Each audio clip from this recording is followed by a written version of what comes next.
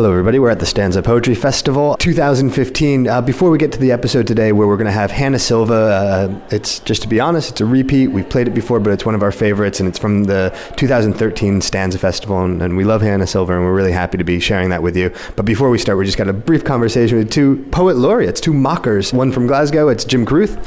Hello. And one from Edinburgh, it's Christine DeLuca. Hello. And we're just going to have a quick conversation about some unfinished projects you guys might have had, things that you might have tried and failed at or let go of, or things that were just too ambitious or too expensive. I know that, Christine, you were planning a big budget action film that obviously you couldn't get the funding for. You must be joking. I am joking. Oh, no. I mean, I've abandoned sewing things and knitting things over the years, and several poems, and sometimes I think I should have abandoned more of them. But the thing which I have never really got to grips with is a second novel. I fell into a first one, quite beyond me really, but I did finish it and I loved doing it, but it did drive poetry away, and that was a bit of a problem. But the second one was one I really did want to write, set in Shetland, where I come from, 1780s, based on a true story of a ship which got blown, an emigrant ship on its way to America, got blown all the way to the little Vaud, the little inlet that I was brought up in. A couple of hundred people on board, and they got stuck there for a whole winter and had to be billeted out.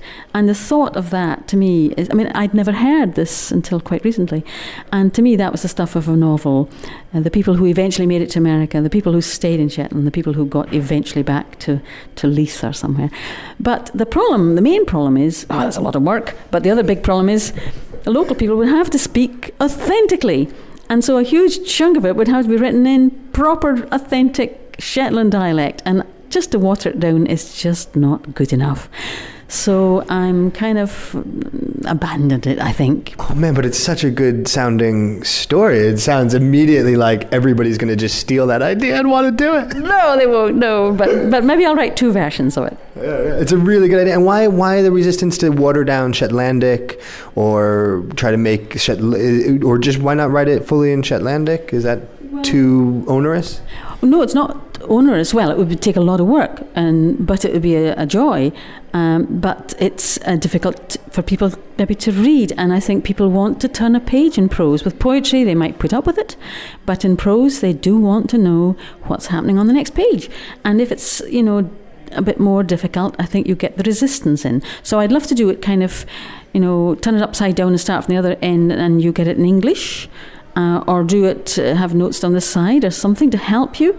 But I really don't want to water it down, that's the thing. A glossary, do you want to put a glossary in? Oh, well, glossary's fine, but I just still haven't solved that problem. So it's probably an abandoned ship, I think. Jim, do you have any thoughts on a way Christine could solve this? Because it does sound like a great idea, right? It seems too good to let it be going, to pass it up.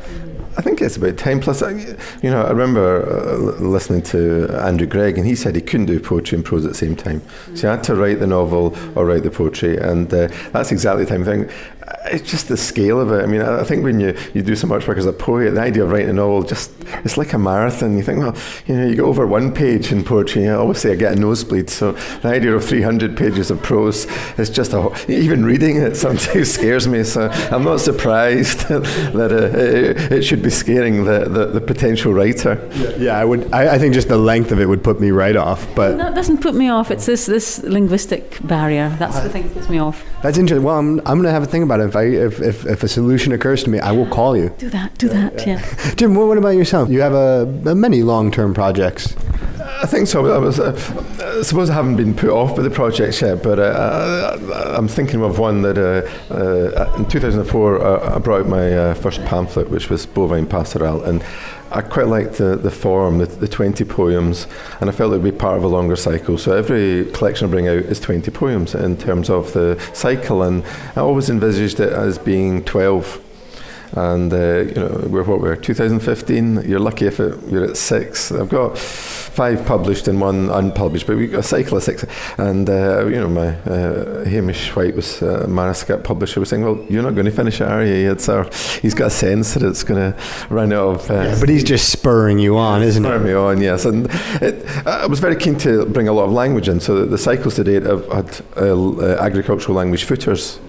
And that's part of it, trying to paint the landscape. And I think the reason I thought 12 as a cycle would be that together they would paint this agriculture community that, by the time they're finished, I think would be lost. Possibly, and so there is a very real driver there, and it's just coming in from different perspectives and pulling off. But genuinely, I've got a sense of the next couple of cycles. But after that, there is a big gap in how I finish the project. Do you think part of the project is the time required between pamphlets, or could you just bash them? Could you bash 4 cycles out? No. Well, what I've done in the past is not necessarily looked at it in terms of what might be seen as a linear approach. So it's not telling a story. It's mapping a landscape, and I've always found poems. I haven't just put the next 20 into the cycle number 3. I've tried to find poems that are saying something to each other. So I put poems aside in different fields.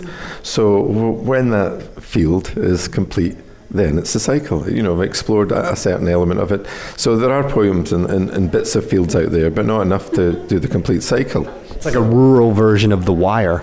Oh yes, definitely, and that's that really is probably a good perspective on it. Well, I need to come in and look at it from everything, and together I can see the cycles talk to each other. But within the cycle, I want an element of coherence. So I'm partly stuck. It's not another 20 points. I'm stuck with the structure, needing the cycle to have a story to tell within itself.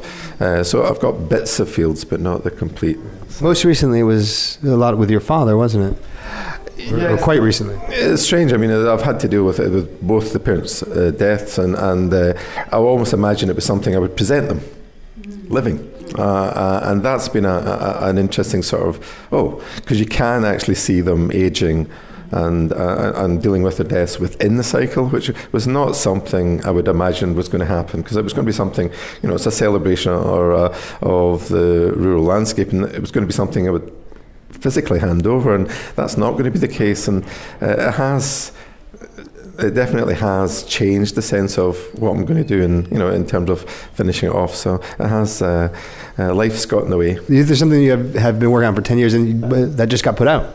Yeah, Killicrease is a verse novella that I've been working on for 10 years, and it's out next month. And I don't know why. We talked about the fact that a verse, the idea of a novel would be very off-putting. I got into the idea of putting 2 very different individuals on a hillside, on an isolated sheep farm, an old shepherd and an urban-based academic, both with their own issues, and putting them in that area of isolation over a 12-month period and seeing what fun ensues. And I've picked at it for the length of a single malt, and it's very, very sparse, the different aspects of the relationship, and little fragments of what either reveals the change in the relationship or are typical of the relationship, and following through these 2 individuals working at an isolated sheep farm for 12 months approximately. What was the catalyst for getting it out? What took so long? Was it the actual writing, or was it something else holding you back? I wrote the sequence, the first draft of the sequence, probably about 7 years ago, and I've just picked away at it because I didn't feel that the narrative was strong enough. What I wanted to say, and I kept offering up to people, and a lot of it was interesting. A lot of it was about space. Very few words, because they're not talking to each other. Very, in terms of individuals, and how working the space on the page. So a lot of it was to do with the white page and trying to get that to give an idea of how sparse and extreme, the conditions are in, a hill farm at that time of year and stuff. So it was to do with the look of it and try and get that right balance. So it started probably with lots more words and just picking away to, it was much more like little fragments of Basho or something, and a journey that they go on the same hill together over the period of 12 months. So initially I wanted someone to take it off me, and then I was keeping it to myself. I thought, no, I'll not give it up yet, but there is. It'll be out next month. So it does give me hope for some of these other things that sit in the background. Maybe, I've completed it. You just hand it over to someone else and yeah, I like that idea that maybe these things aren't like retired yet. Got a thing about 12, didn't we? That's 12 months they were together, wasn't it? And then you want this 12 poem sequences. You got a wee sort of thing about 12. Could be. It's strange with the sequence. It's I finished it last year, but it's still talking to me. I didn't see that in it. There's all these surprises. So maybe it is 12. Maybe it's to do with the seasons and the cycle ththrough the year. So maybe that was always there. But poets don't always know everything about their own poems and what the poems are talking to them about. So that could well be it. Well, I look forward to the continuation of the cycle. And Christine, please write that book. I'll do it. Or maybe I should have an audiobook. Yeah, maybe just tell the story. Maybe you should get into storytelling. Yeah, that might be the idea, because people find it easier to listen than to read the stuff, And you don't have to write it down. Oh, I want to write it down as well. Uh-huh. Thank you both very, very much. It's such a pleasure having you. Is there anything you would like to plug or tell people about that you're doing? No. No. just that we're really, really busy in our roles. You need a raise. Okay. Guys, thank you very much. Ladies and gentlemen, the great Hannah Silver up next on The Culture Laser. Hello, everybody. It's the multicolored cultural laser. We travel the world for the boys and the girls, casting pods of wonder and amazement. Multicolored cultural laser. I actually find the term avant-garde pretty retro. It makes me think about 60s, 70s poets or sound poets. Yeah. So I think it's a bit of a strange term that doesn't really mean new. Hilariously ironically backward looking for something that is trying to convey the future. Yeah, and I think the avant-garde at that time, the problem was it happened, it exploded, it was great, and then, particularly in this country, it feels like the sense is, okay, that's happened now, we've done that, we don't need to do it anymore, now we're going to go back to writing quite conservative poetry that fits form or whatever it is, but we kind of stopped doing the sound stuff. So the people who do that are considered quite unusual or called avant-garde, but I kind of wish that all of that experimentation that happened then had just kept going, and we kept pulling around with it and kept playing with it, so that there was a trajectory. And I feel like there kind of isn't much of a trajectory now. There's that, and then there's some people still doing that, kind of shifting it a bit, but it's not something that's really come into poetry. Are you very conscious of that? I mean, you're obviously aware of it, or are you just doing things that you enjoy? I know you can compare my work to sound poetry, but I didn't listen to any of those sound poets, Kurt Schwitters and all these guys. I didn't listen to them until I'd already been making my work for a while, because actually my own practice came out of my experience studying music, and I actually played the recorder. I gave up when I was 20. I went to Amsterdam Conservatory to study it very seriously, and when I gave up, I kept using the articulation techniques. So some of my sound-based work uses double tonguing, which is that's coming from my technique as a recorder player. So I then kind of shifted that into my poetry. So really my experimentation with sound and articulations and that world is coming from music rather than being influenced by sound poets. And it's only later that I realised, okay, these guys did that kind of thing, and that all of these can be seen. All of those influences can be seen in my work. Well, maybe we should hear an example of your work. Yeah. Okay. So we're going to hear prosthetics. Prosthetics. It's a piece I worked on. I made quite a few years ago, and it's based on a statistic which was in a program made in the US, but it was on British TV. And the statistic is 40% of those with prosthetic limbs will go back into war. So I just took that one sentence and then worked with the vowel sounds from the sentence, so or e or e or e or a e or, and then consonants like limbs, and just kept layering it up, and just using about 4 lines from this documentary that I found quite shocking, quite impacting. Let's have a listen. O e o limbs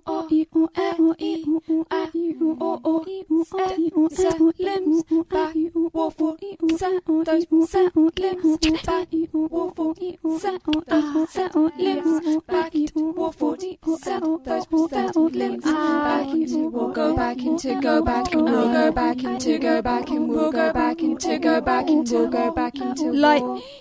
It's a positive thing. It's the first step. It's a positive thing. Rehabilitation. Amputation is the first step. The first step in rehabilitation.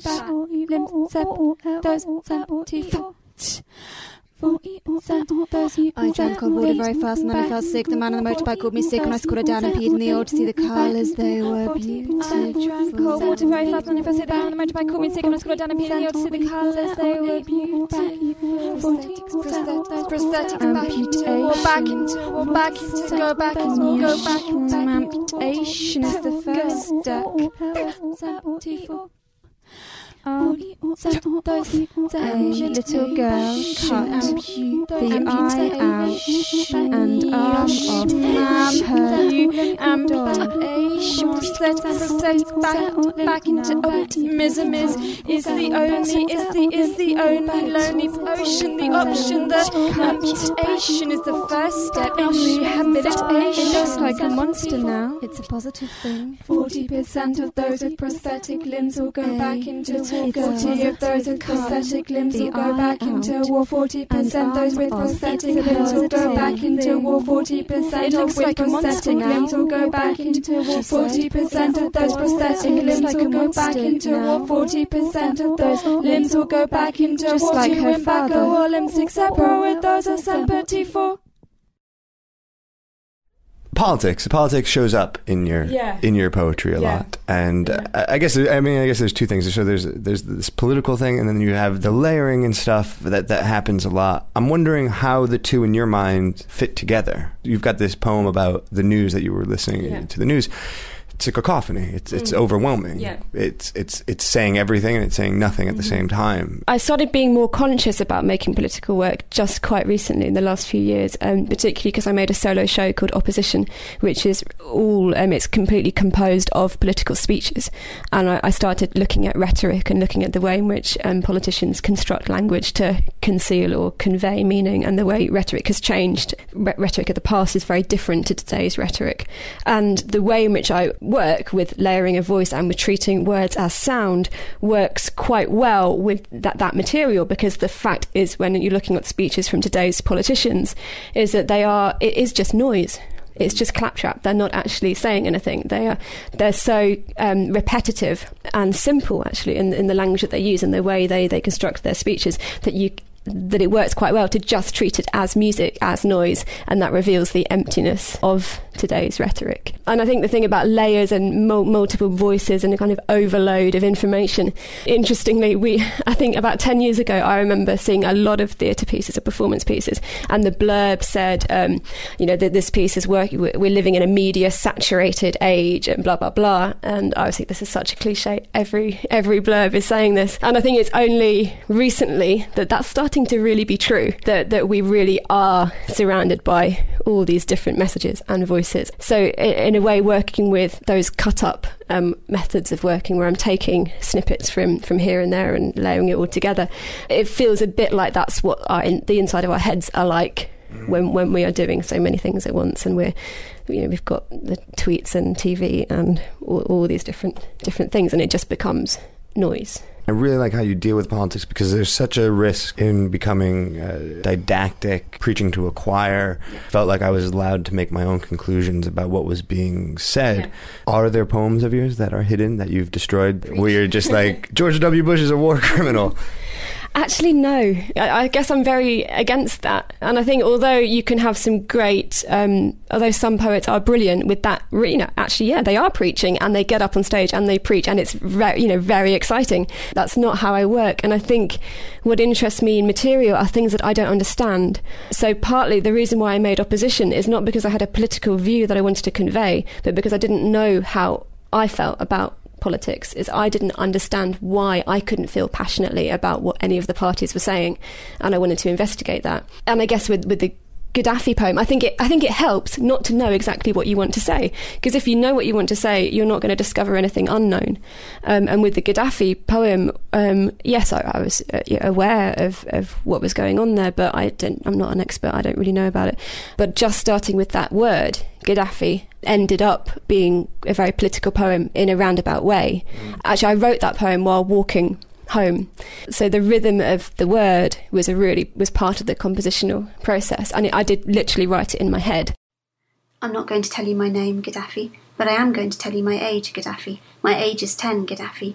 And I am going to tell you about a game, Gaddafi. A game that I play, Gaddafi. I play with my friends, Gaddafi. You can play it alone, Gaddafi, or play it with friends, Gaddafi.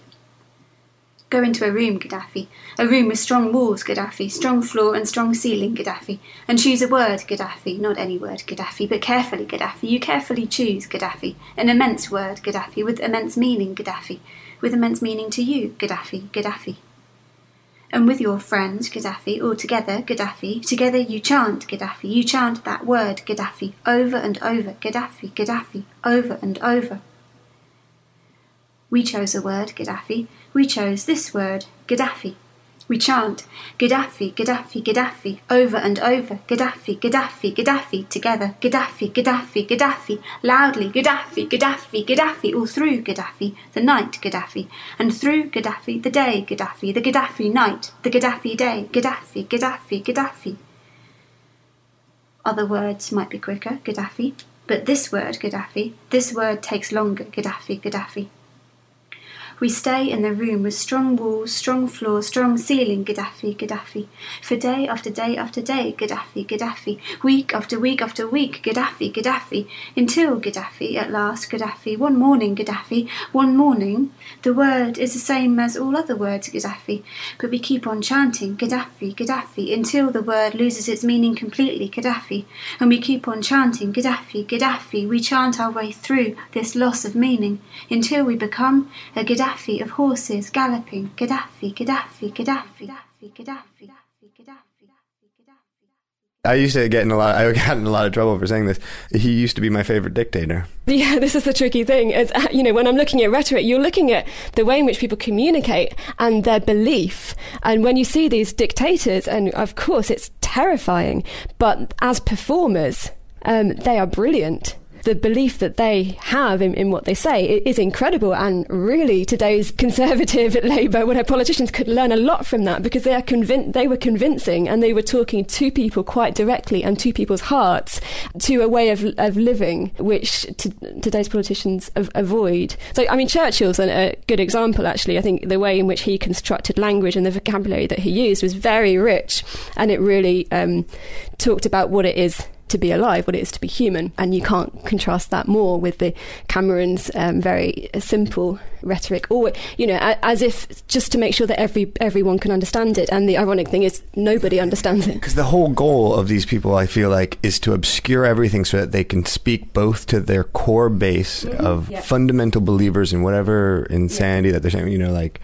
certainly in America with the conservative politicians, which is all about like kind of shifting the language so that they're like, oh, we get it, we you're not saying what you're going to do, but we can guess what you're trying.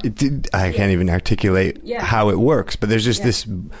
It actually requires a leap of faith on any party member that you.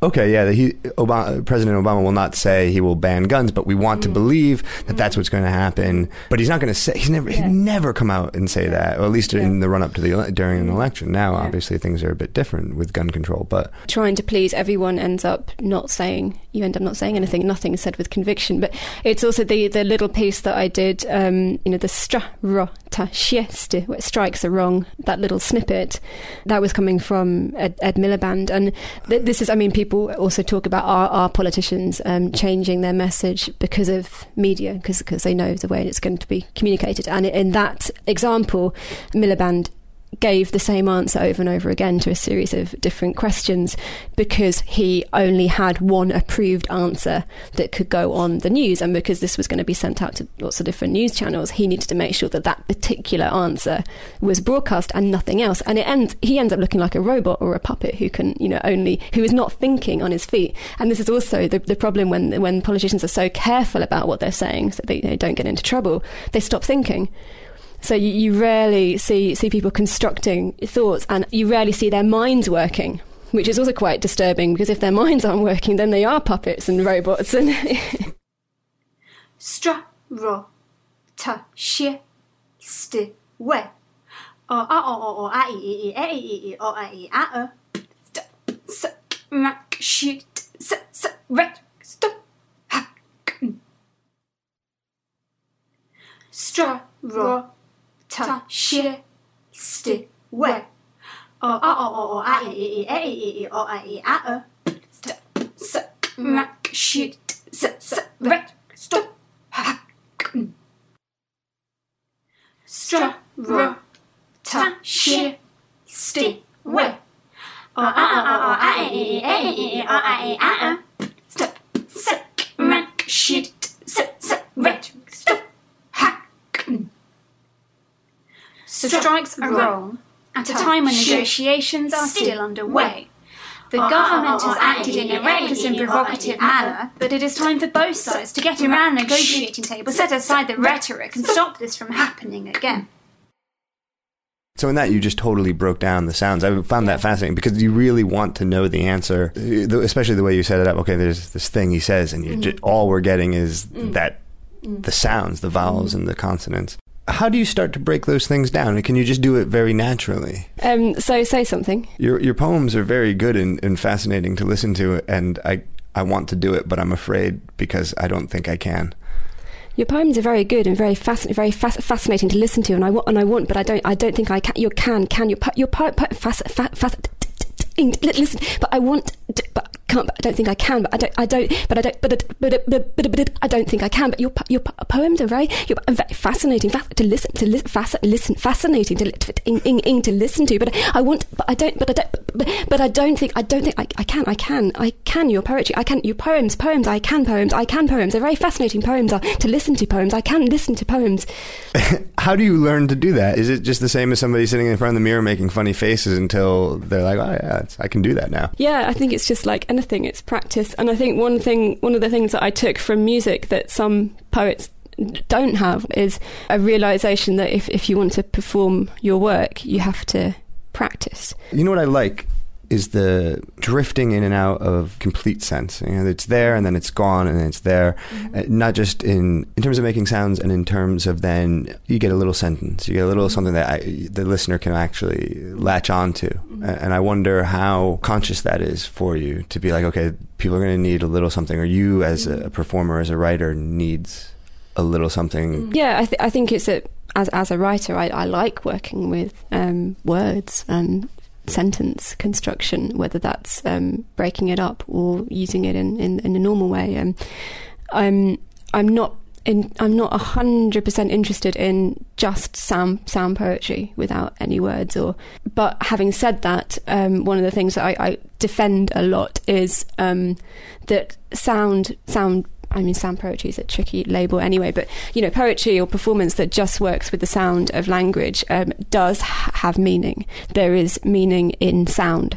There's also another kind of meaning, a literal meaning or semantic meaning, with words and sentences, and I'm interested in that combination, or really that there is more to words than meaning, that there is the sound and there is the words. And I guess I'm interested in how people read the work, and I mean that in terms of how do they hear the work and what meanings do they construct, and I'd like to give an audience enough for them to be able to construct their own meanings and associations, and enough to let their own imaginations write, if you like, in response to my work.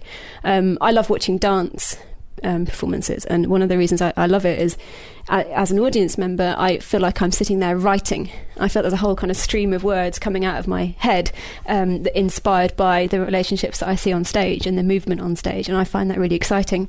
So I'm always interested in making performance that allows a space for meaning.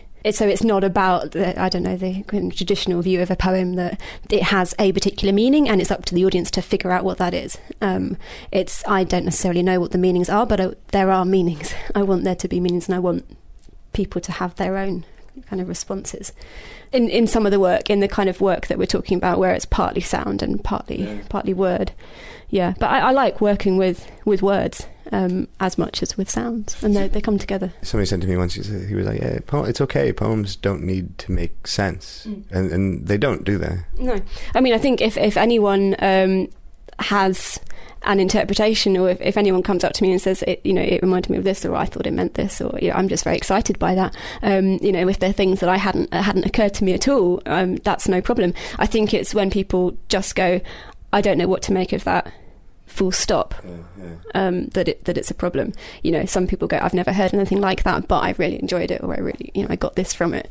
In a way, that's why my solo show Opposition was a bit easier on audiences, because I think people could come out of it and go, I get what she was saying about politics. So in a way, it was a more accessible, it was an easier thing for me to sell, whereas the piece that I'm working on now, theatre piece, Disappearance of Sadie Jones, is a much harder sell, because I can't really say it's about this, full stop. Can you tell us a little bit about what the whole Sadie Jones thing is? And that would be a good way. Well, Sadie Jones wants to disappear.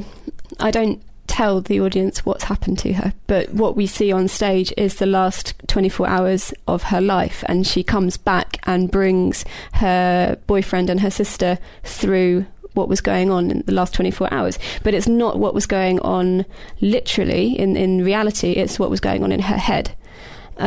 So we really go into her imagination for pretty much the whole play, with snippets of reality, but it's really her imagination. So I work a lot with overlapping speeches and overlapping texts, because that's what her head is like, and she's battling a lot of things inside herself, and we're really just seeing her questioning how far can you go inside yourself, and trying to get a glimpse into her psyche. That's great.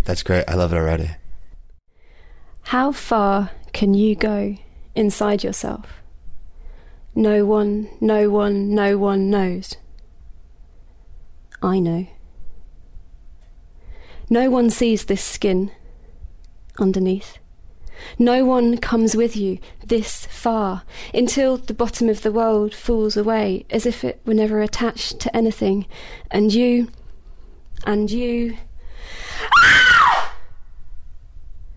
You have to give me back your words, your thoughts, will you?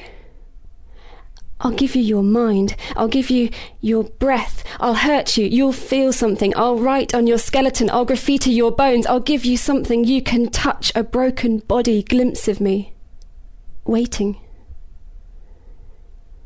I'll catch onto your hair and hang there, swinging.